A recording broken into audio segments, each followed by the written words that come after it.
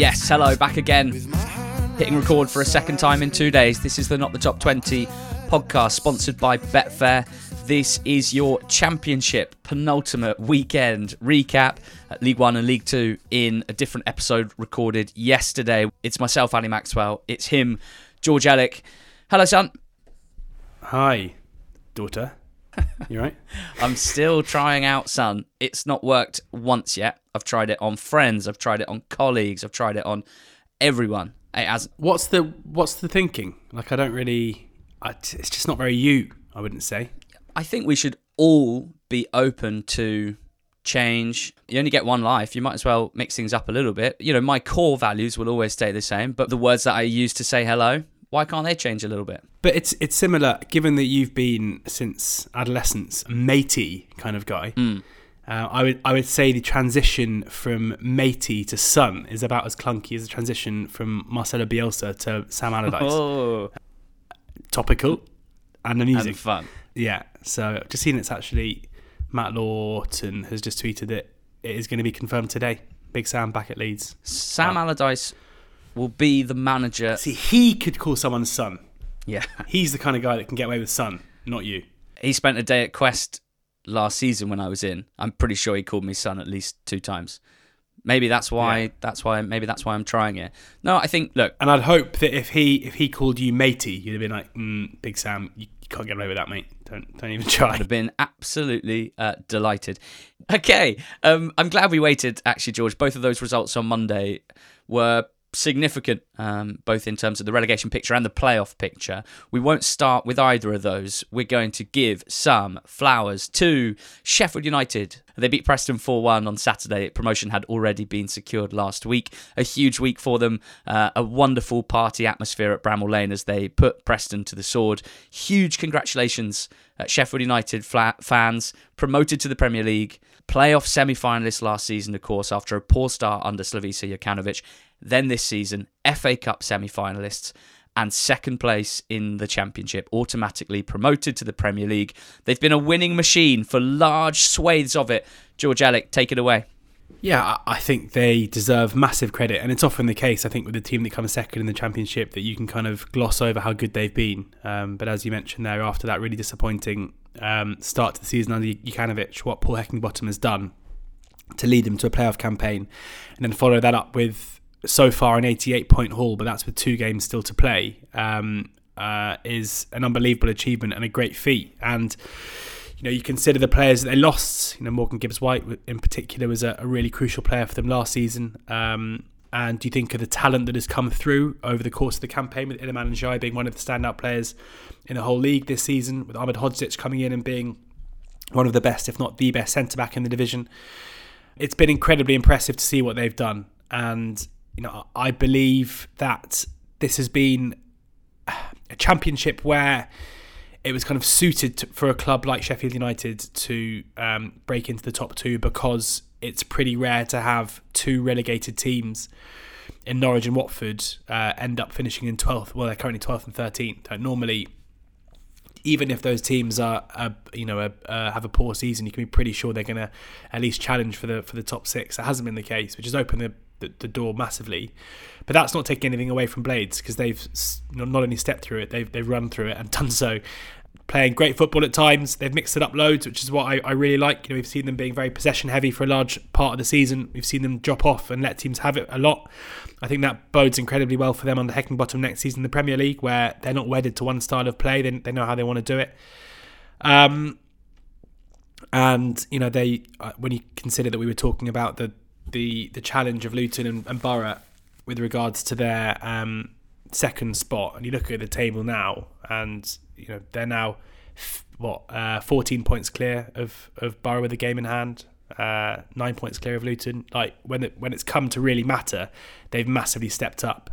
So huge congratulations to their fans, and you know, they had a very good season, their first season up last time they went up, and then obviously couldn't follow it up. But let's hope we're not talking about Blades anytime soon again. At the start of the season, they rattled off 7 wins in their first 10. Then in deep midwinter, where other clubs often find it difficult, they rattled off 11 wins in 14 games. And then, after defeats to the approaching Middlesbrough and also Millwall after that game, with the pressure gauge spiking. They've won 9 of their last 12 to pull clear, all the while battling in the FA Cup as well, going all the way to Wembley and playing very well against Manchester City, at least for the first half of that game. Paul Heckingbottom just has to get so much credit, and I'm a little bit chippy on behalf of him that he isn't getting as much as I think he should, hasn't got as much as I think he should over the last 18 months or so. I think it's worth remembering that this is not a club with stability off the field, and that, for some clubs, is enough to hamper on-pitch performance. There's been an unbelievably public and protracted issue at ownership level for quite a few years now. Firstly, with the Prince and the former joint owner, Mr. McCabe, the Prince winning that battle, if you like, and taking sole control of the club. Has Prince Abdullah ever particularly shown a huge desire to run this club long term and to run it in a way that involves a lot of financial investment? Well, from the outside, it does not seem that that's been the case. Ever since he has had sole ownership of the club, it has felt like he's been looking to move that on, and clearly, even in the last few months, heavily public and protracted potential takeover by someone else, which is now potentially on the rocks, has hit the skids, etc., etc. All the while, there have been issues that have impacted Paul Heckingbottom. This hasn't just played out above his head and in the media. There have been issues with the training facilities. There have been issues with the funding of like fairly basic aspects of a championship football club. And he's managed to rise above all of that. He's managed to still both manage upwards, which I think we're often told by managers is a very underappreciated part of being a football manager, is handling those above you, handling your bosses and the different egos or characters or personalities and, that they might have, and the pressures that they put on you, while also managing a dressing room full of football players. Now, it's been evolution rather than revolution. After last season's playoff semi-final defeat, you mentioned Ahmed Hodzic. He was the one big signing, the only player that they paid a fee for. They had one big signing in them, and they absolutely smashed it out the park with Ahmed Hodzic. They could not have signed a more perfect player for what they needed. As Basham's impact has waned on the right side of that back three, Ahmed Hodzic came in, an instant success on the field, now worth, easily quadruple what they paid for him. That was a pressure signing, and they nailed it. And Heckingbottom has a huge say in the signings as well. This is not a manager that leaves that to everyone else. So he should deserve a lot of credit for that too. The loanees, Doyle and McAtee from Man City, those were lovely loanees to get, such talent. But he hasn't over-relied on them. I think sometimes loanees can be over-relied upon, particularly those that don't have loads of experience at senior level. They've made very timely contributions, and particularly in the second half of the season, but they were sort of bedded in rather than chucked in, if you like. And the squad is strong, there's no doubt about that, and it's needed to be, because some of the injury issues they've had at times in all areas of the pitch have been incredibly difficult. Thankfully, they've had a lot of depth in each position.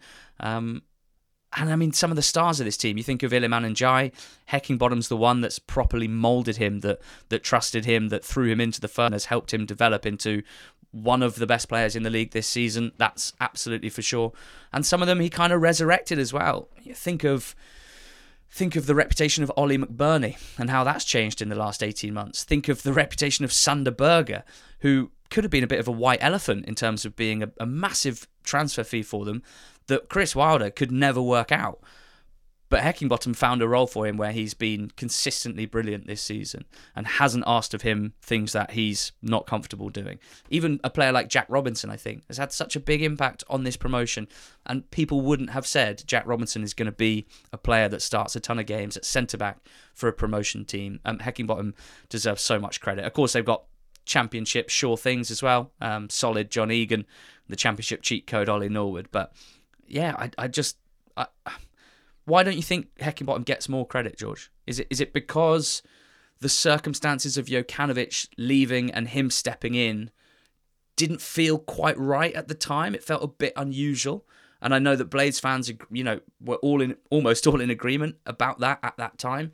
Is it because people like to have strong opinions about managers, and after his stints at Leeds and Hibs, which clearly didn't go well, people, don't want to get their heads around the fact that you can fail somewhere and then do a 10 out of 10 job and be a Premier League manager just a few years later? What are your thoughts? I think the second part of it definitely comes into it. I think normally when managers are lauded, it's because they have a kind of blemished-free record, whereas Heckingbottom, certainly in terms of the Leeds job, took an incredibly high-profile job at a club with big expectations and, didn't only fail, but was almost kind of laughed out of the club, to be honest. And I can guarantee you that a lot of Leeds fans won't accept that Heckingbottom is the architect of this promotion, which is, of course, wrong. I mean, it's one of the many, many, many binary aspects of football coverage and football fandom, which doesn't really ring true, which is that sometimes a manager doesn't necessarily have inherent ability that can be judged on a scale of 1 to 10. Heckingbottom, I have no doubt, made mistakes at Leeds and at Hibs, and for whatever reason, it wasn't a good fit. I remember everybody being baffled when he got the caretaker job in the Premier League, and then again when he took over from Jokanovic. But he has shown himself to be the perfect manager for this squad, the perfect manager for this team. He carries himself incredibly well in the media. I think he speaks very well. And, whilst I would always credit managers like Farke, like Bielsa, like Company, who play the game in a certain way, who have basically a plan A and that's it, and that's enough to take them up. I think in Heckingbottom you have a tactical flexibility that maybe doesn't get the plaudits that it deserves. So I'm really interested to see how he gets on in the Premier League, because even though I think Burnley are a much better team than Sheffield United this season, in terms of the transition from being a top Championship side to a Premier League team that is basically going after survival, I think the transition for Heckingbottom and Sheffield United should be easier, should be more comfortable, because they are used to going into games and have done this season where they're like, fine, if you want the ball, we'll let you have it and we'll hit you on the counter attack. Whereas Burnley haven't got that at all. I really hope that Heckingbottom continues the great work that he's done, and I don't really see any reason why he wouldn't. But you also have to remember, last time Blades went up under Chris Wilder, it was more along the lines of the managers I mentioned previously, where there was a very clear, defined way of playing, and credit to them, they continued that when they went up and did it incredibly well, finishing in the top half just. I'm excited to see how they get on. I'm excited to see how certain individuals get on. I think Iliman Ndiaye could be a popular player for fantasy football lovers next season. And it's sad we have to say farewell to him, because he's been a favourite of ours over the last 2 seasons. I can't believe you just brought up FPL as a man who doesn't play FPL at all, has no interest in it. I play it until November, and then I get bored. But I would have had you down as someone who might just say Iliman Ndiaye, who will be a popular player for football lovers and Premier League followers. Nah, because specifically he's going to be really cheap, and then he's going to do really well. I love Iliman Ndiaye so much. I can't wait to follow his career from this point. We will wait and see what the club's off-field situation is, because unfortunately, and it's frustrating to say, I do feel like that could easily undermine this achievement or any future achievement. So that's something that we'll be keeping an eye on as they go up into the Premier League, but I don't want to bring the mood down. It's been an amazing season and a well-deserved promotion for Sheffield United. Burnley, you mentioned there, George, the champions. They beat Bristol City 2-1. That means they get to 98 points, so a win on Monday, and they'll break 3 figures. Has Manuel Benson broken the sport of football? Because 4 games in a row, he's done the Manuel Benson goal. I'm never going to invoke the name Arjen Robben again when I talk about Manuel Benson, because I doubt Arjen Robben ever did this 4 in a row. It reminds me of a glitch on Pro Evolution Soccer back in the day, where you would just literally run down. I mean, in fairness to the game, you'd pick up the ball from deep and you'd scamper down the right hand side, and then you'd cut in and just fire it into the far corner every time. It is. It's mad. It's absolutely incredible that he's been able to do this consistently, and it's something we covered over January in our YouTube video around the Championship Player of the Season. Was like, well, yes, we often talk about, overperforming XG and the rest of it, but if you've got a player who can consistently score these kind of low XG shots, then that is something to be applauded. And in my mind, it wasn't sustainable that he'd be able to continue doing it. And it was interesting that there was a time kind of in February and March where he stopped doing it. And suddenly, I mean, that you have to ask questions of the fullbacks when you've got a player who is so adept at doing something and has done it consistently over the course of the season, how he's able to continue getting into those positions to have those kind of shots. Having said that, the one on Saturday was probably the best of the lot in terms of the position he's in when he has the shot. Like, I don't really understand how he manages to get the purchase on the strike in order to send it into that far corner. He's an incredible player, and he's another one where I'm looking forward to seeing if he's going to be. I mean, he's certainly not going to have the ball in the final third as much next season as he has done this season. But yeah, I mean, again, one of the best stories of the whole campaign, and a crucial reason why Burnley are where they are. How many games do you reckon Benson started in the league this season? I reckon 28. Burnley have played 45 league games. Manuel Benson has started 14 of them. Wow. Half of what you thought. That's absolutely incredible. I mean, he was injured for a while, wasn't he? He was injured for a bit, yeah. He's been in the squad for 33 games and he started 14. So he's been on the bench He's come off the bench 19 times, and he's got 11 goals in 1,489 minutes. Correct. He also has broken football and created my favourite bit of content from the weekend. A clip from Jacob Horsfall, which has made us both very happy this weekend. Sure that on left foot. Shoot. Yes.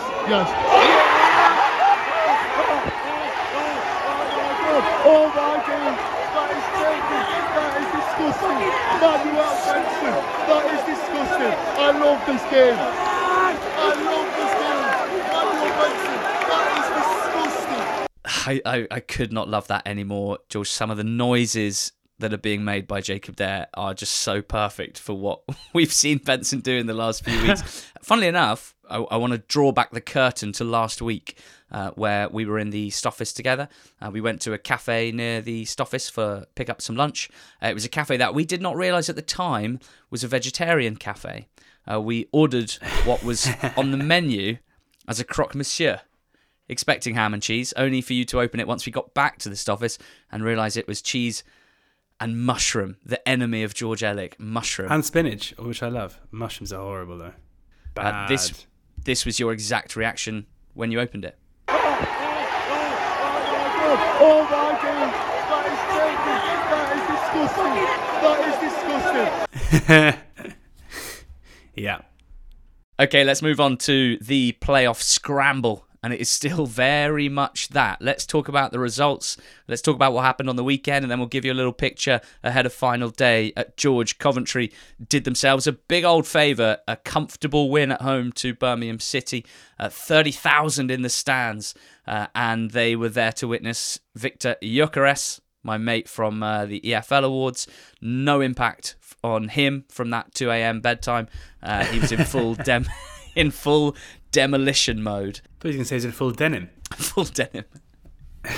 Yeah, he was in great form, and Coventry made this as easy for themselves as they possibly could. It could have been a very nervy game, but to get the opening goal within 5 minutes was crucial against the Birmingham side, who, despite I think having a great season in terms of being clear from relegation throughout, given where they were in the summer, are pretty goal shy. So I think as soon as Coventry went ahead, they could be fairly confident they'll be able to see this one out. Josh Eccles with a lovely finish, with a good time run. Gyökeres with a brilliant assist, and then Gyökeres making it safe just before half time.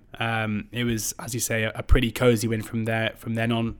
Birmingham not threatening too much, and Coventry now put themselves in a really good position to end up in that top six. They're currently on fifth on 69 points, with results elsewhere kind of going their way. I guess the result we'll talk about in a second on Monday afternoon certainly was a good one for them, and it means that given their better goal difference than West Brom, for example, albeit they are 2 goals better than Sunderland as it stands at the moment, but that would of course be reversed if Coventry were to lose at Borough on final day and Sunderland were to win. So they are in a dominant position. I guess it's they go to a Borough side who are in the Spa. They're in the playoff Spa. This is not the beach. This is where you go for a couple of weeks in order to prepare for the playoffs.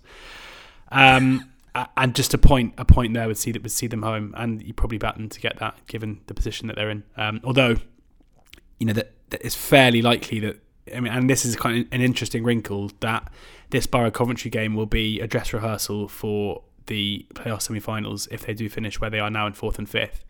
And I do wonder if that might change the mindset of Borough a little bit, where they might not want to go into this game and get beaten by a side they're going to play twice in the week afterwards. So that might not help things from a Cov point of view.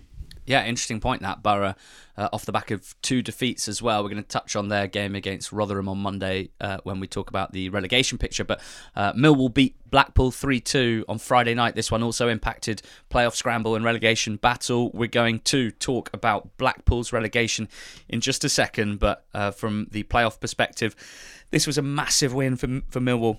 And they played pretty well, particularly going forward, where they scored some good goals. Bradshaw, particularly with 2 well-taken finishes.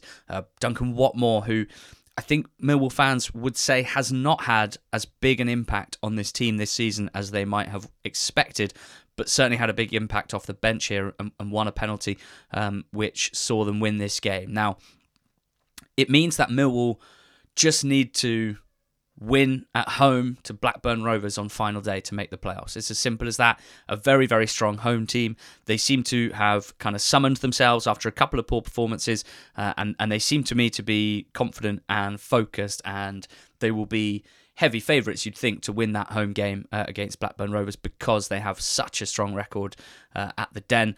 Blackburn themselves, George, they actually didn't do themselves a great favour. Playing on Monday, drawing 1-1 with Luton. Defenders notching. Tom Lockyer for Luton, putting them ahead. Hayden Carter for Blackburn, equalising. And Sammy Smodics almost winning it with what would have been one of the goals of the season in terms of the drama in the match situation, as well as the strike on the half volley. But that bounced off the bar, and Blackburn now have, well, on the one hand, they've got a bit of a mountain to climb to reach the playoffs, but then there's an extent to which playing away at Millwall can be seen as a good thing, because it's pretty simple. If they beat Millwall, they will finish above Millwall, but it still wouldn't be in their hands because of the teams in between themselves in the playoffs, Sunderland and West Brom. As for Luton, they've locked in 3rd spot, which is an unbelievable achievement that will only be doubled, trebled, quadrupled if they can also get themselves to Wembley and win promotion to the Premier League through the playoffs. I can't wait for playoff preview season. Just about 10 days' time. What else, George? Sunderland 2, Watford 2. Dramatic, exciting, still not ideal for what Sunderland are trying to achieve. No, I think there are massive similarities between the Blackburn result and the Sunderland one, where no, it's definitely not ideal, and a win would have been so important in terms of putting their playoff future in their own hands. But the nature of the point and the way they went about getting it probably means that you kind of take it, because at least it means that they go into final day still with a fair chance of getting in. It means that a win for either of them would, certainly for Sunderland, would need them to have Millwall dropping points. For Blackburn, if they were to win at Millwall, then it would be a case of Sunderland and West Brom having to drop points for them to get into it. But for Sunderland, for Patrick Roberts to score the kind of goal that he scored off in the 94th minute, I think we've all been there at games where your team have loads of men forward, you need a goal in the last minute, and rather than taking the easy option of crossing the ball or trying to shift it again, you see the player winding up for a shot and you're thinking no, please don't shoot. Patrick Roberts shot, and it was an incredible strike that flew into the top left-hand corner and gets them an important point. And that could be really essential, because it means that, when you're looking at the league table now, that puts them above West Brom on goal difference, which is massive. It also puts them above Blackburn on goal difference. So had they not scored that goal, suddenly Sunderland's task of getting into the top 6 would have been made so much more difficult. So, a home game against a side with nothing to play for and a struggling one in Watford, not ideal. But I think coming back from 2-0 down with 20 minutes to go, scoring a screamer in the last minute, meaning that you're still just one place outside, and you're hoping that one of 2 teams in Coventry and Millwall drop points and you win. yeah, it's a huge point in my mind that they managed to get that late on. They go to Preston, who have dropped out of the playoff picture over the last few weeks. West Bromwich Albion are part of this as well. They came from behind to beat Norwich, bouncing back from back-to-back defeats here, and bouncing back from an early goal, or a first-half goal from Josh Sargent. This was Connor Townsend, really, curling home a beautiful free kick into the top corner, and then the left back also galloping forward, getting to the byline and cutting it back for Jedley Wallace. Those two coming up big for Baggies when they really, really needed them. I still have the sense that they are properly grinding at the moment, that they're finding it pretty difficult, that they are certainly not at the sort of fluid levels that you might want a team trying to push their way into the playoffs. And yet, with an away game at Swansea, a win there, and they will put themselves in with a chance, again, dependent on Coventry and Millwall and how they get on. The full picture is Luton third, 79. They will be third. They will play whoever finishes sixth. Middlesbrough fourth, 74. They will finish fourth and play whoever is fifth. Coventry are fifth on 69. Millwall, 68. Then Sunderland, West Brom and Blackburn are all on 66. So all three can catch, or all three can get ahead of Millwall with a win if Millwall lose. If Millwall draw and any of those three win, they will be level on points with Millwall. Sunderland have a better goal difference than Millwall. They would go ahead of Millwall if Sunderland win and Millwall draw. West Brom would also go ahead of Millwall if Millwall draw and they win, because although they have a goal difference that is one goal inferior at the moment, those results would necessitate West Brom getting at least +1 and Millwall staying on +8, and they have scored more goals. It could go down to goals scored after goal difference. Blackburn, unfortunately, have such a poor goal difference that they cannot catch Coventry City despite the 3-point gap between them, because it would be a 15-goal swing, and they would struggle to catch Millwall if Millwall avoid defeat and get a draw, because it would be an 11-goal swing. So that's the state of play as we head to final day of the Championship season. Down at the bottom, George, it's a bit of a messy one in order for us to give the full picture here, because there were some big games at the back end of last week in the relegation picture. So on Thursday, Rotherham against Cardiff was the rearranged waterlogged pitchgate game.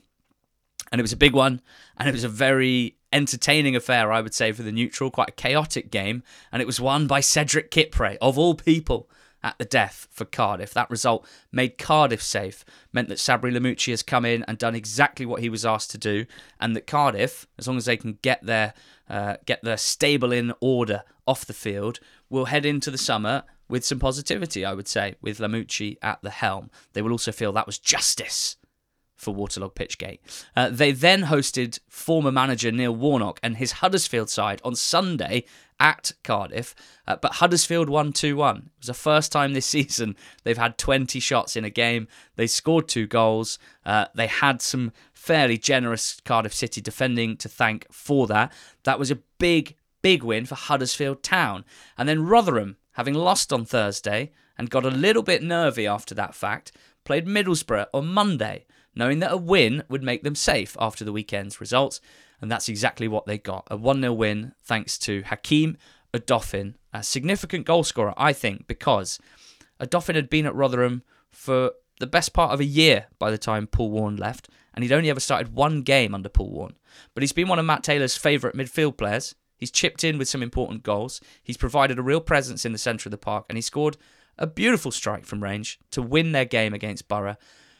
Rotherham United, George, let's start there. No yo-yo, no more.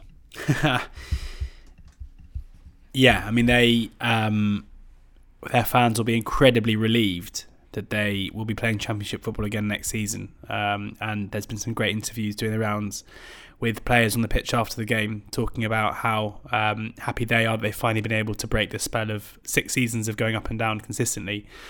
And I think they all deserve huge credit. I think Paul Warne, it starts with him, and he left the club in an incredibly strong position when he did.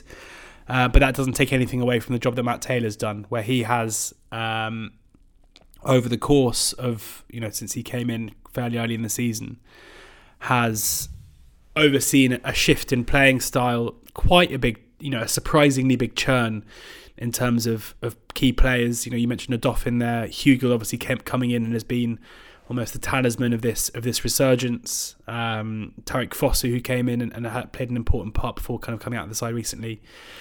And yeah, I mean, you have to think this is a massive time to get it done in terms of winning a home game against a team that are going to finish in the playoffs. It kind of feels like in this relegation picture, for Reading fans, it has been miserable to watch because every time a team has needed a win, they've got it. You know, Cardiff had to beat Rotherham or vice versa in order to get themselves out of the relegation zone. Cardiff did it. Out of a relegation picture. And then Huddersfield go to Cardiff safe, Huddersfield needing a win, Huddersfield get their win. Rotherham, having lost to Cardiff, need a win against Borough, get their win. And suddenly it's now going to all come down to this huge clash. Well, we don't know because we've got a midweek game between Huddersfield and Sheffield United. And if it goes to form, especially with the relationship that Neil Warnock has with Sheffield United, then maybe Huddersfield get what they need from that game, and then that final game between Reading and Huddersfield is a dead rubber. Reading could be relegated before a ball is kicked. So, yeah, it's been a very topsy-turvy last few weeks, and Huddersfield are in a position where it's in their hands. They've got two opportunities to get themselves clear. They've got Reading's points deduction to thank for the fact they're in the position they're in rather than getting relegated. As a neutral, I hope that. And this is nothing against Huddersfield. I hope that we get that relegation playoff on final day. But it wouldn't surprise me at all if Warnock's old mates do a bit of a favour. That leads us to Reading 1, Wigan 1. Mate's late equaliser meant that Reading stayed alive, as you've discussed. Only just. They have to hope that Huddersfield lose to Sheffield United on Thursday night. That would set up a showdown on Monday at Huddersfield, in which Reading would have to win. And if they did win, then the goal difference would mean they would go above Huddersfield. But it did spell the end for Wigan Athletic in the Championship. George, they came up automatically last season from League One, and their season didn't start very well. Liam Richardson's time as manager, such a popular manager, and understandably so for what he did in the years preceding this one, came to an end. Things were turning into a bit of a slog, I think it's fair to say. The form had been poor, the style of play was very difficult to watch, but it still felt like Richardson possibly could have had a bit more credit in the bank and maybe a bit more time to show what he could do, in particular because the man that the board turned to was Kolo Toure. Clearly, he had promised a certain change in style of play, which he set about implementing immediately. It couldn't have gone any worse. Trying to change the style to that extent, particularly with a squad of players completely unsuited to playing through the thirds and playing through their own defensive third in particular, was a complete disaster. And Sean Maloney has been a good find. Since Maloney's been in charge, Wigan's points return has been just a bit better than playoff fodder. Relegation fodder. They haven't lost a lot of games. They've drawn quite a few games. They've conceded less than a goal a game, which is very impressive in their predicament. They probably haven't found enough goals really to impact the battle for survival. But of course, the damage was done off the field. George Alec, the problems with cash flow, the problems with late payment of wages, and the points deduction that triggered. Of course, if you look at the points tallies, they would still be in the bottom three, even without the points deduction. But you have to feel that caused so many issues at a time where they really did not need that whatsoever. Yeah, and instability is going to breed negativity at a club as well. You have a fan base who don't trust the owners. You have players who are unsure of their immediate futures and their financial security. It's not ideal. I mean, I just think this is another occasion where if you were going to do a lecture or a podcast series on how not to run a football club, I think the decision to sack Liam Richardson when they did and replace him with Kolo Toure, as you mentioned, would be a very good example of just really poor succession planning and not really understanding that when you've had a manager who has had a successful team built to play a certain way under him, then going and asking somebody who's never managed a club before to take that same group of players and do something completely different with them in a harder league is just not the way to go about things. And it's no surprise that under Maloney, I mean, yes, it's less attritional than it was under Richardson, but it is defensive minded. That Maloney's the good performances under him have been based on, as you mentioned, a stronger defence. And I'm fairly confident with Wigan that next season in terms of just the playing side of things, like I know that Will Keane's obviously had a contract, which doesn't help, but they've got the crux of a team that were champions last season. They've got a manager that I've seen enough from to show that he's capable. I think League One is a bit of a hot mess next year in terms of what's going to be left there. It doesn't take much, but then you've obviously got massive question marks over the owners there, and their commitment to the cause. You look at the summer window last year, where despite getting promoted, very little was done in terms of investing to try and stay up. Will Maloney be supported by the owners? We don't know. This just feels like such an avoidable relegation, where so much has gone wrong over the season, including a points deduction, and yet they're not that far off being able to stay up. And I've got no doubt that if the season were to start now in the way they're currently playing, they wouldn't be anywhere near the relegation zone, I don't think, if you were to restart at this point. So if I was a Wigan fan, I'd feel very let down by other people, but I would have some heart, maybe. But then, I also know that there's a lot of talk of cost cutting going into next season as well. And if that is the case, if they are to basically move on any asset and not reinvest that, then it's hard to be too positive. Well, if I was a Blackpool fan, I'd feel pretty let down as well by those that make decisions at the club, those who have been in the dugout this season, and the players that have taken to the pitch as well. Succession planning is difficult, and it's really important, George. I absolutely loved Blackpool 2020 to 2022, 2 seasons worth of football. I had so much time for how that team was built, progressed, how they performed, both in League One promotion and in a really impressive first campaign in the Championship. It just goes to show how quickly hard work can be undone, doesn't it? Blackpool will now be back in League One. Critchley's long gone, and you have to say what came after Critchley's departure has contributed to a poor season and a relegation. Yeah, it has. It has. I think that with both Wigan and to a lesser extent Blackpool, but the decision to change the managers they went into the season with, Richardson and Appleton, is symptomatic of the kind of footballing culture we now live in, where it is, owners are very quick to sack managers, and with this kind of idea that things always improve after you do so is a fallacy. Now we'll never know if with Blackpool, if Appleton had stayed, would they be any closer to safety? I don't know. I don't think he'd done a worse job than Mick McCarthy, is all I can say. And I think what came before McCarthy came in, and when you look at the run of games that McCarthy had and the players that he had back, namely Josh Bowler and the players that were brought in January, I would personally be on the side that they should have continued to support the person they'd given a long-term contract to. I hope we're reaching this season in particular has been just ridiculous in the Championship in terms of the churn of managers, and it's not good for anybody, and it's not the right way to go about business. But I think the difficulty is now, season on season, that culture becomes more and more ingrained, and fans just expect it now. They expect, it's seen as being negligent if you don't sack your manager if you're not achieving your goals. And that is even more difficult to the bottom end of the Championship, where you look at the budgets of the likes of Blackpool, and they have no real right to be outside the bottom 3. In my mind, finishing one place outside the relegation zone would be a job pretty well done.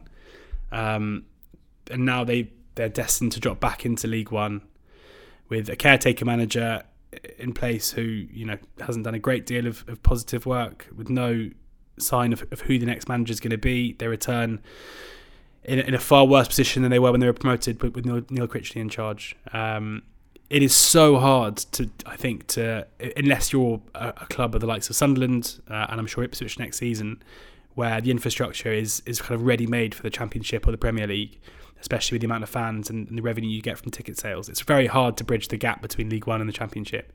But tearing it up is not, in my mind, or continually tearing it up is not the way to go about things.